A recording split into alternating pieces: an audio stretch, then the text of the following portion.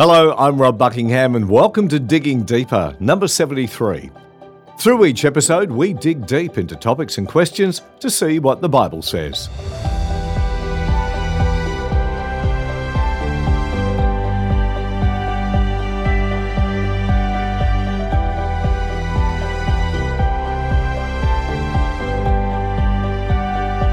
Why did Jesus start a church when he already had his Father's house? Was the Jerusalem temple insufficient? And if so, why? Also, how can Christians share their faith simply when theology is often so complex? More on that later. But first, continuing from episode 71, what does the Bible disclose about rewards at the believer's judgment? Let's find out. I want to get to the last part of Jonathan's questions from a couple of weeks ago about the judgment of believers. And we just ran out of time that time. So I really want to pick those up first up here. So just as a refresher, Jonathan says some of the social media replies on the question said the judgment, and that's the judgment of believers, was in a positive sense and on our good works to establish our reward in heaven. Again, is that true? The Bible is clear that the persecuted will be given a reward in heaven, but do our good works establish a reward in heaven also? So will some of us get fewer rewards in heaven than others? And what does that even look like? I think the answer is yes, Jonathan. Yes, there does appear to be a heavenly reward system in place based on our good works on earth. These rewards are symbolized in the New Testament as crowns. And so we'll whiz through the verses on this just very quickly, and you can take a note of these if you want to and look them up in your own time and reflect on them. But 1 Corinthians chapter 9 and verse 25, everyone who competes in the games goes into strict training. They do it to get a crown that will not last, but we do it to get a crown that will last forever. And I'll come back to that verse in a moment. Philippians chapter 4 and verse 1, therefore, my brothers and sisters, you whom I love and long for, my joy and crown, stand firm in the Lord in this way, dear friends. And so it looks like, Paul was an apostle. He was writing to his people, the people he had oversight for. And it looks like a church leader, a Christian leader, the people that they are leading and serving become the crown, figuratively, for that leader. 1 Thessalonians chapter 2 and verse 19, for what is our hope, our joy, or the crown in which we will glory in the presence of our Lord Jesus when he comes? Is it not you? So kind of same truth there. 2 Timothy chapter 2 and verse 5, similarly, anyone who competes as an athlete does not receive the victor's crown except by competing according to the rules. So if you want to get rewarded, you have to follow the rules. Fair enough. 2 Timothy chapter 4 and verse 8. Now there is in store for me the crown of righteousness, which the Lord, the righteous judge, will award to me on that day. James chapter 1 and verse 12. Blessed is the one who perseveres under trial, because having stood the test, that person will receive the crown of life that the Lord has promised to those who love him. So if you love the Lord and you persevere through tough times, there's a reward for you.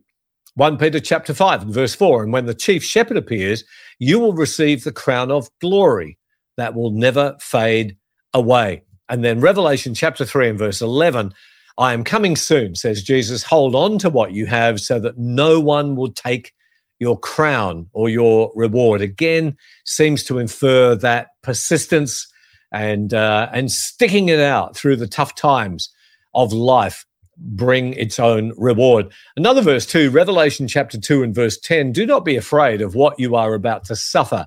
I tell you, the devil will put some of you in prison to test you, and you will suffer persecution for 10 days. Be faithful even to the point of death, and I will give you life as your victor's crown. So the reward there is life, zoe in the Greek. That means abundant life, or life to the full, or life in which there is no death. It's absolute life. And so probably eternal life there. Don't get hung up on all the details. The devil who puts them into prison to test them. Maybe Satan, but probably is a local ruler who was resisting the church and persecuting Christians. The reference to 10 days in prison there probably means that the persecution will be short-lived, but you need to stick it out. You need to be faithful, says John here, even to the point of death, and I will give you life as your victor's crown. John, of course, is writing it. Jesus is speaking it. The word crown there in all of those verses is the Greek word Stephanos or Stephanos, and it is a head wreath that was awarded to a victor in one of the ancient athletic games, like the Greek Olympic Games or the Isthmus Games. Notice that the theme that is repeated by the New Testament writers, each time they refer to the victor's crown or the reward in relation to someone competing in the games, they're using the example that was extremely familiar to people of their time. They're using the Olympic Games as an example, the origins of which could be traced back to 776 BC, and they were held every 4 years, even as they still are. Also referring to the Greek Isthmus Games that were staged every 2 years. The New Testament writers speak of the judgment seat of God or the judgment seat of Christ as the bema, and that was the throne upon which the judge at the Olympic or Isthmus Games would sit, and then they would rise, not to pronounce judgment, but to congratulate the victors. And that's a really important perspective here. And the Stephanos, the crowns, were the awards that were handed out. So the bema was the judge's seat in the arena at the Olympic Games, not to punish contestants any more than at the modern Olympics. People get punished if they run anything after third, right? So there is a gold, a silver, and a bronze medal today, but the people that don't achieve one of those are not condemned. They're just not rewarded. And it's the same thing here.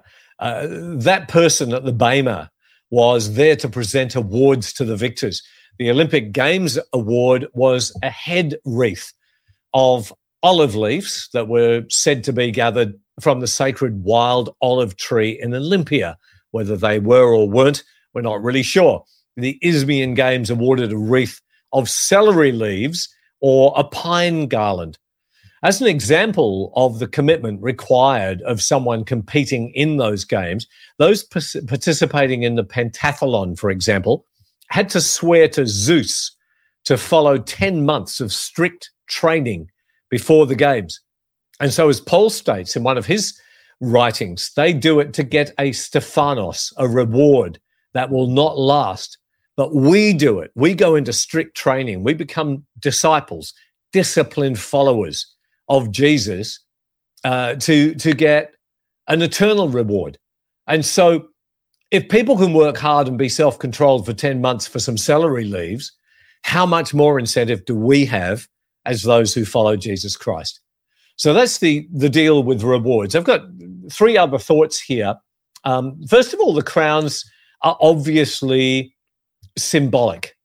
Revelation chapter 19 and verse 12 says his eyes are like blazing fire and on his head are many crowns. So all of Revelation, of course, is symbolic. It's all allegorical, metaphorical. It's using symbols to convey truth. And so Jesus here is depicted as someone whose eyes are like blazing fire, and on his head are many crowns. Now, if you just picture that for a moment, it looks almost comical in my mind, because you got Jesus here. If this was literal, he's got all these crowns and he's kind of doing a balancing act, trying to balance all of these crowns upon his head. And so the crowns are obviously symbolic.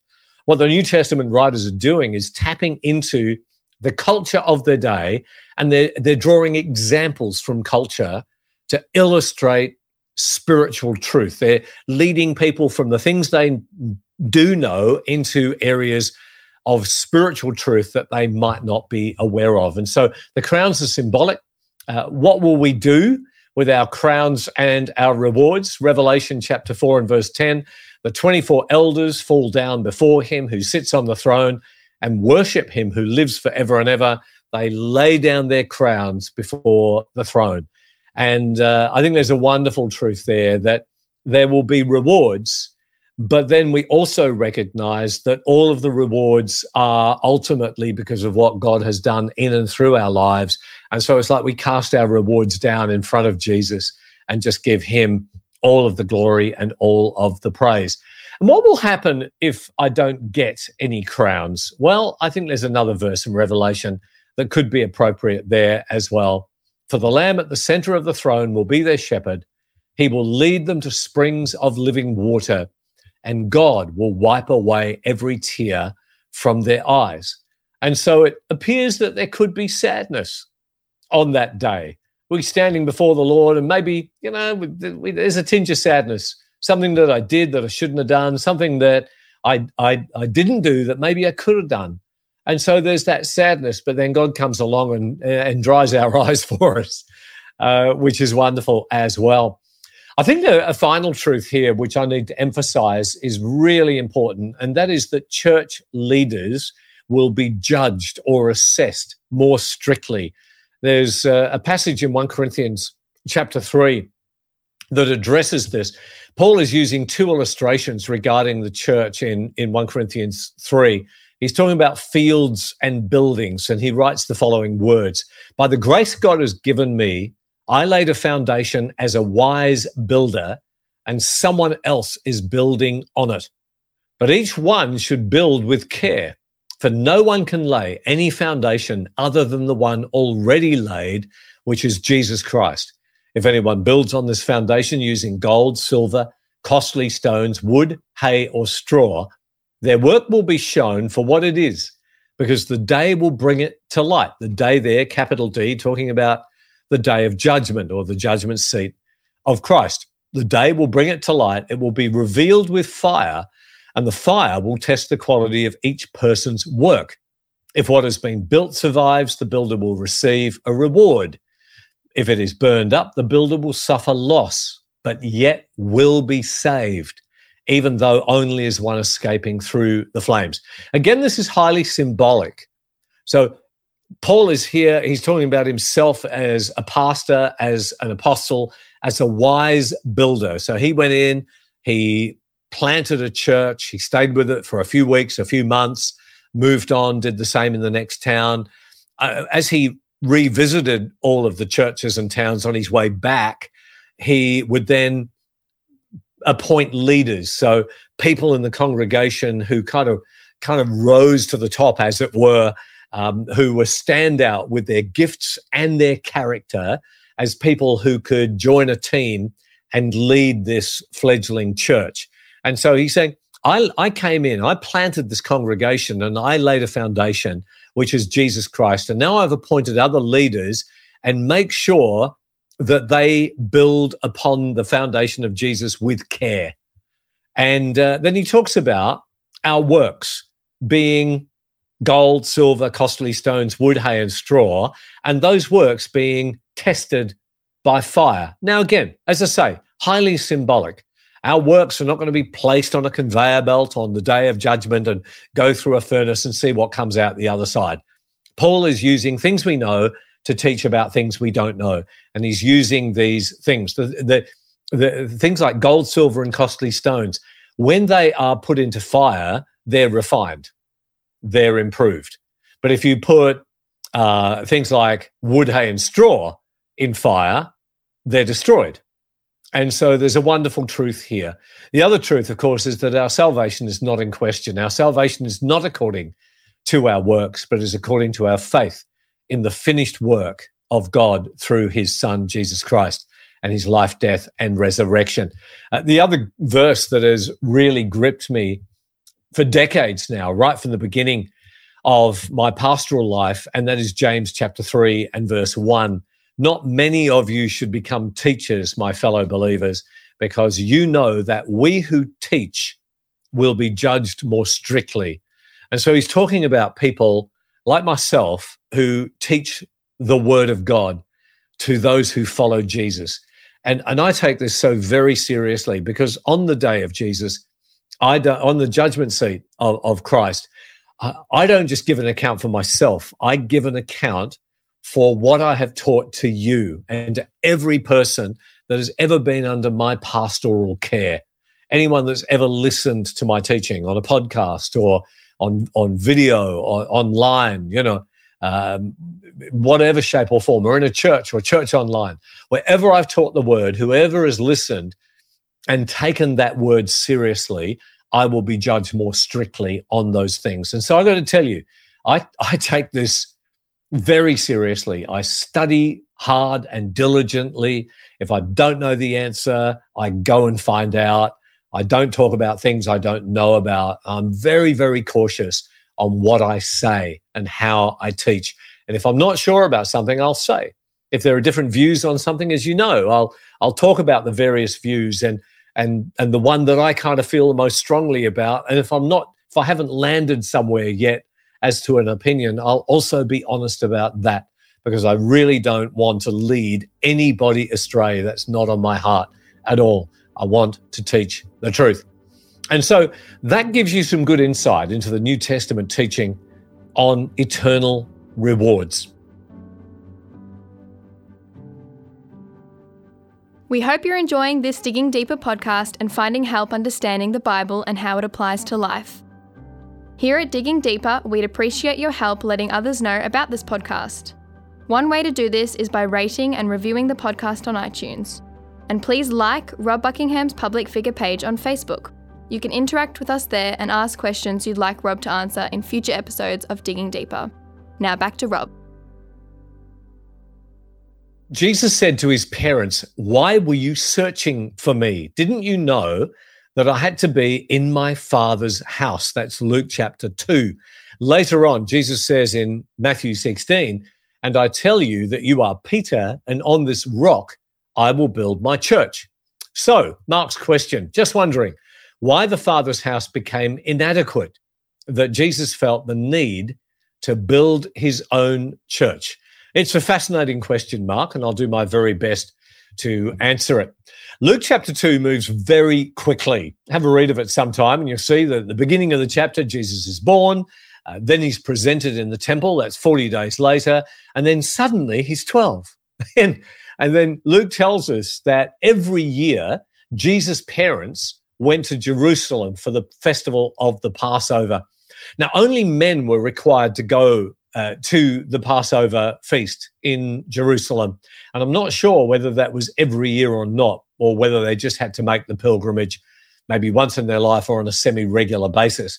And so only men were required to go.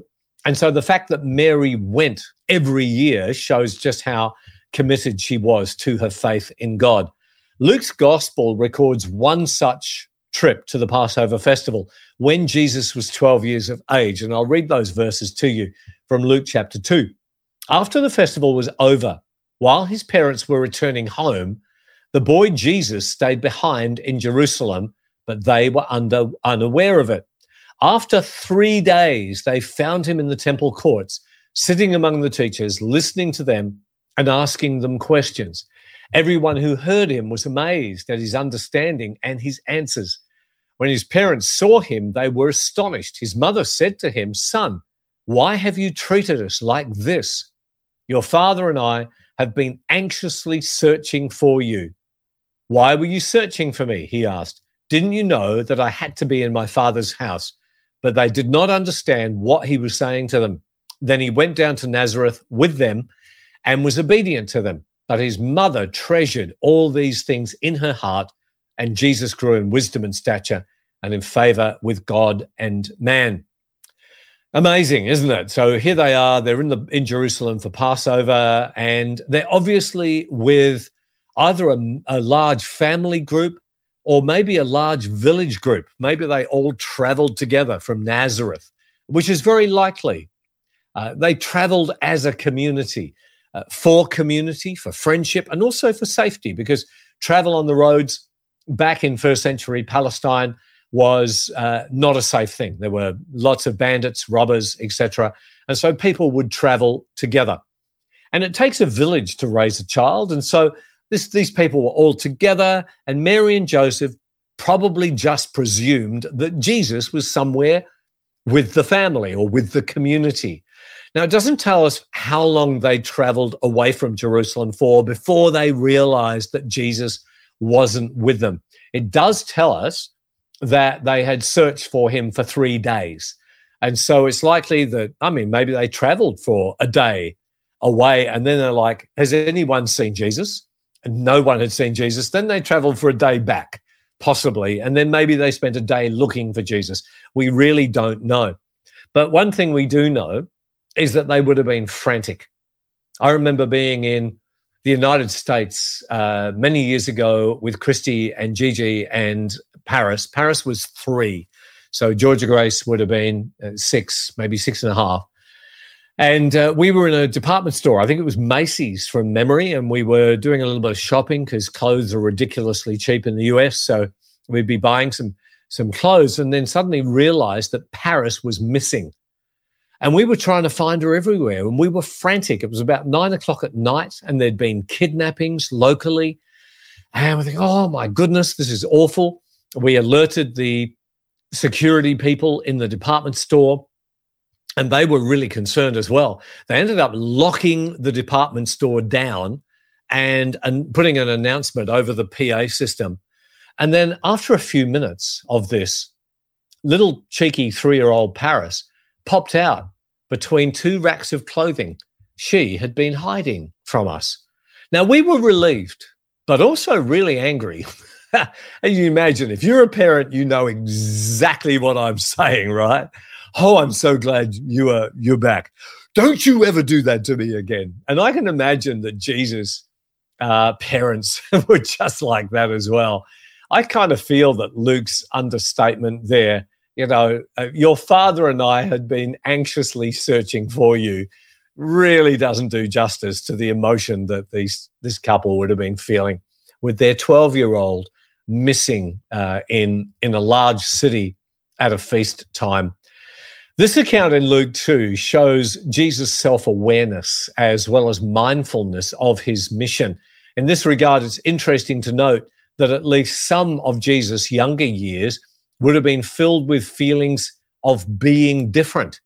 Although I don't doubt that he enjoyed boyish things when he was younger, it was also increasingly aware of who he was and why he was on earth.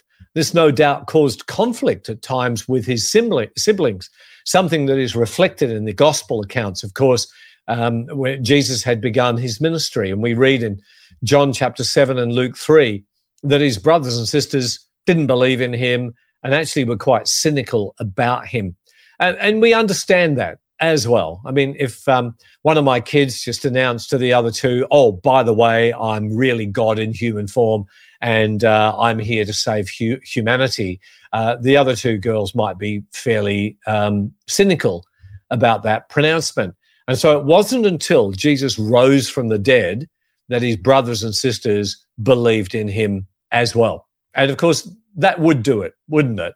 I mean, if you'd watched your brother be crucified, if you watched him die, if you'd watched a soldier stick a spear into your brother's side, and then you watched him be buried, and then 3 days later he's walking around chatting with you, suddenly you would think maybe he was right all the time. And that's what happened with Jesus' family. Anyway, back to Mark's question. Jesus appeared to be quite at home in the temple, which he called my Father's house. But years later, he told Peter that he would build his church. So Mark's question again, why did the Father's house become inadequate so that he felt the need to build his own church? I think the answer is this. The Father's house was the temple in Jerusalem. It was a building in a city, and Jewish believers, as well as Gentile proselytes or Gentile converts to Judaism, would travel from all over the world to worship in Jerusalem at the temple. The Gentiles, of course, weren't allowed in the temple proper, but there was a court outside the temple called the Court of the Gentiles. And then Jewish women had their own court, and then Jewish men had their own court, and never the twain shall meet. So the New Testament then reveals, I should say God's plan was for a new temple that was not limited to a particular location. And so understanding this, that back in the day, if you wanted to worship, you had to travel from wherever you were to Israel, to Jerusalem, and then worship in the temple. And then you had to make the trip home again. And so God's plan right from the start was for a new temple that was not going to be limited to a particular location. And that's what Jesus is talking about here. And that's the revelation that we then find in the New Testament, because the New Testament reveals that our bodies individually, as well as believers collectively, are a temple of the Holy Spirit. Let's look at some scripture here. 1 Corinthians chapter 3 and verse 16.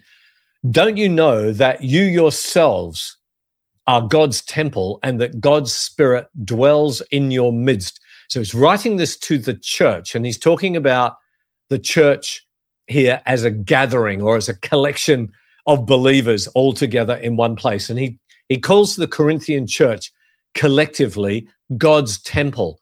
God's Spirit dwells amongst you or in your midst. And then 1 Corinthians chapter 6, verse 19, he talks about human bodies as individual temples. Do you not know that your bodies are temples of the Holy Spirit who is in you, who you have received from God? You are not your own. And so here he's still writing to the church, and he's saying each of you individually as believers, your bodies are temples which the Spirit of God comes and lives in, dwells in. But then when you gather together, it's like you take all of your temples and you join together and you become a whole temple, and God's Spirit dwells in your midst. It's a wonderful truth, isn't it? In Ephesians chapter 2, Paul writes about the reconciliation of Jews and Gentiles. And so I said before, in the temple, the Jewish temple in Jerusalem, that there was a court of Gentiles outside the temple, and then the Jewish courts, one of women, one of men, inside the temple. And so there was this separation of Jew and Gentile in the temple worship in Jerusalem. But Paul then writes these amazing words in Ephesians chapter 2. He writes about the bringing together of both Jew and Gentile. And he says this, for through him, Jesus, we both have access to the Father by one Spirit. Consequently, you are no longer foreigners and strangers, but fellow citizens with God's people, talking about the Gentiles with the Jews, God's people, the Jews, and also members of his household, built on the foundation of the apostles and the prophets. The apostles, of course, are New Testament. The prophets are from the Tanakh, from the Hebrew scriptures, with Christ Jesus himself as the chief cornerstone. So he's using here again the analogy of the building, two walls. One of them is Jews, one of them Gentiles, and the cornerstone being Jesus Christ. And then in verse 21 of Ephesians 2, Paul says, in him, the whole building is joined together and rises to become a holy temple in the Lord. Verse 22, and in him, you too are being built together to become a dwelling in which God lives by his Spirit. And so here he's writing to Jew and Gentile together, and he's saying, all of you together, one house that God is building together to dwell in by his Spirit. And so the two become one. And so, Mark, I believe the Father's house, the Jerusalem temple, became inadequate because it was limited. God wanted to dwell in people and not in a building. Jesus foretold this in John 4 during his fascinating discussion with the Samaritan woman at the well. And he said these words in John 4, verse 21, woman, Jesus replied, believe me, a time is coming when you will worship the Father, neither in this mountain nor in Jerusalem. You Samaritans worship what you do not know. We Jews worship what we do know, for salvation is from the Jews. Yet a time is coming and has now come when the true worshippers will worship the Father in spirit and in truth. For they are the kind of worshippers the Father seeks. God is spirit, and his worshippers must worship in the Spirit and in truth. This truth, I think, is very important. The scriptures repeatedly teach that God, the God who made the world and everything in it, is the Lord of heaven and earth and does not live in temples built by human hands. God is everywhere. His Spirit fills all things. His temple is your body, as well as being a collection of believers together that we refer to as the church. Christians call it the church. The church is not the building, okay? So important. We talk about, oh, did you go to the church? Or I left my Bible in the church. No, you left it in the church building. I'm very grateful for our building at Bayside Church. I think it's fantastic. For those of you who don't know, we bought a warehouse in 1999 and we moved into it. We fitted it out and we've done renovations and various changes to it over the last couple of decades. And it is a wonderful facility. It's a great place to meet. It's a wonderful place to work from, but it's not a church. It's a converted factory. It's an old printing factory. And so the church is people, the temples of God who come together as a temple. And so the church gathers. And when we say we go to church, what we mean is we're going to gather with the other temples, the other believers. And so we don't go to a building, but rather we gather with other people in a building, okay? So, or not. You don't have to meet in a building. You could be with a group of believers at the beach, or a group of believers worshiping together in a park somewhere, or as I've done on many occasions when I've been in some of the remote parts of African countries, meeting in an old mud hut that's been erected in a week just for a bunch of new believers who want to get together and worship God. And I tell you what, wherever you are with God's people worshiping together, God's Spirit is right there in your midst. And so there's the short answer to the question. God wanted a church, a group of Gentiles and Jews together who could worship God anywhere at any time and not be limited to one place and one time.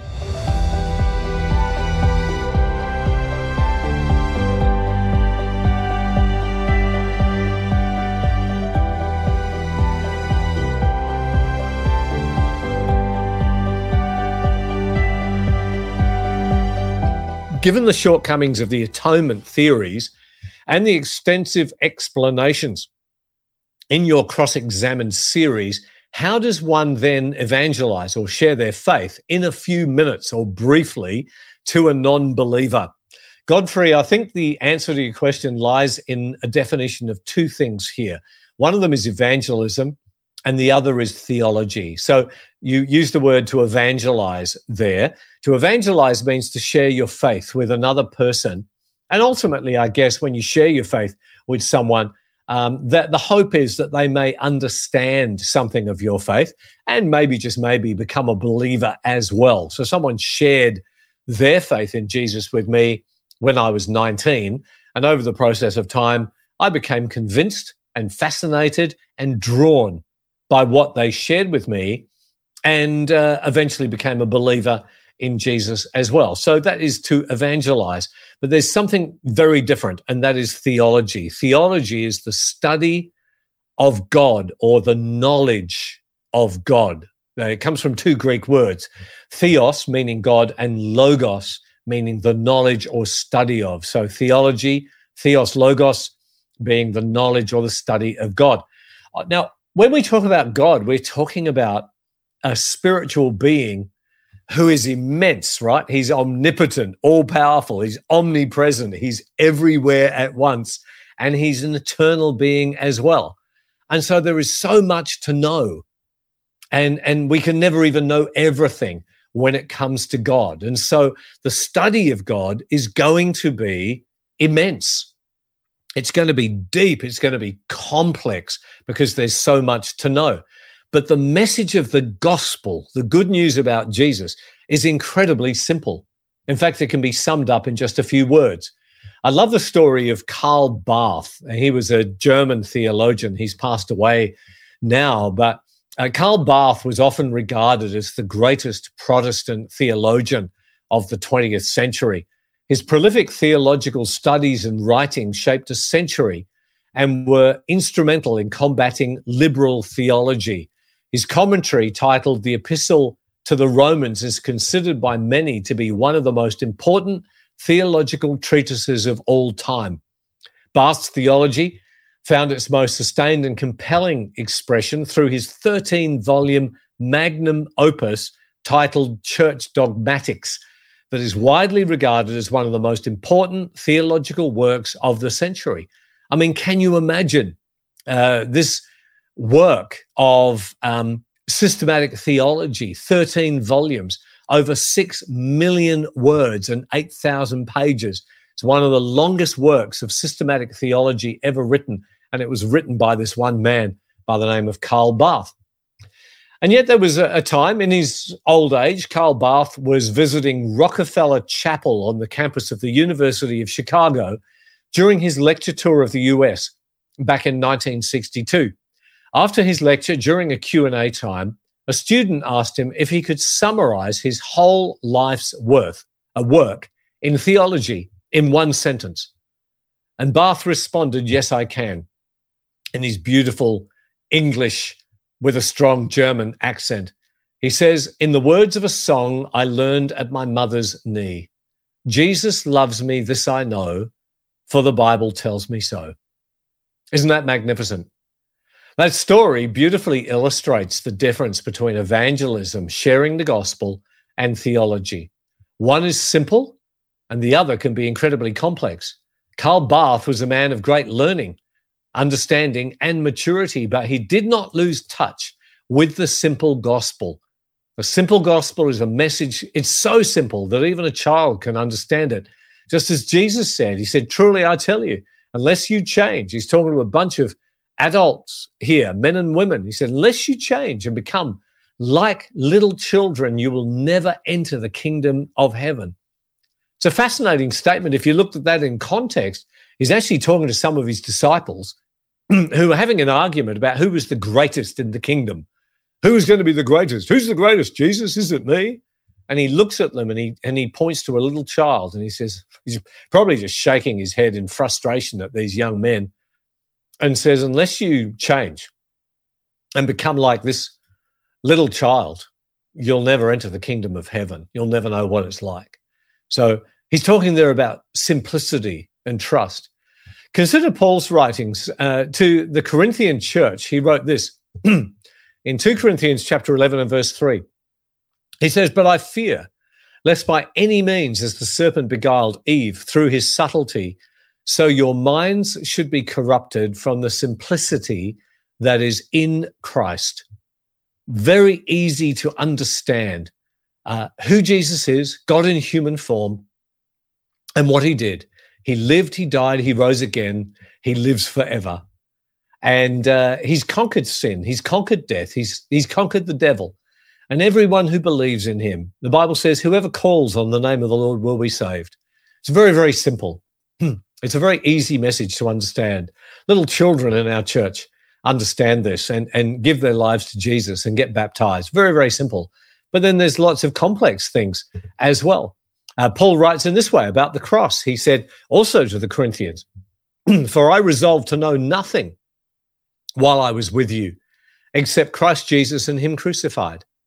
He just wanted the simple message of the cross. But then in a later epistle, the Apostle Peter writes this about Paul's writings. He says in 2 Peter 3:16, his letters, Paul's letters, contain some things that are hard to understand. And so Paul wanted the Corinthians to remain simple in their faith. When it came to Jesus, the understanding of the gospel, he wanted to remain simple, like Karl Barth as well. But it doesn't mean that he didn't also understand highly complex things. So the gospel is simple. Theology can be complex. And so what I've been teaching in that blog on atonement theories and in the series called Cross-Examined is some of the deeper theology of Jesus and the cross, the crucifixion, the death of Jesus. But all the way through, I've also said, so that's the theology here. And then I've said, and this is how it applies to our lives each day. And that to me is the most important thing, because ultimately all truth has to be embodied. All truth has to be embodied. It has to be lived out. Otherwise, it's just a bunch of facts that we stick in our heads. And so really important that we don't just have facts as head knowledge, but when we read something, when we hear a message, that we go, oh, wow, that's amazing. How does this apply to my life? How will my life be different? How will it be better tomorrow than it was today as a result of me learning this? And so with the cross, we've been looking at how the cross impacts our daily life. And so remember that, it doesn't matter how complex you get in your understanding of theology, the gospel still is simple. And be able to, just like Karl Barth, be able to say, wow, Jesus loves me. This I know, for the Bible tells me so. And never lose touch with the simplicity of the gospel. And when someone is ready for you to share, when they ask you, tell me about your faith, be ready to share it in a really pure and simple way. We hope you enjoyed this podcast. A new episode of Digging Deeper is out every Wednesday. If you like this podcast, please share it with others and rate and review us on iTunes. That goes a long way to help others find us. If you have a question or topic you'd like Rob to address, please get in touch with us at Rob Buckingham's Public Figure Facebook page or email connect@baysidechurch.com.au. Here at Digging Deeper, we're taking a short break for Melbourne's winter. The next episode will go live on Wednesday, July 19. We'll see you then.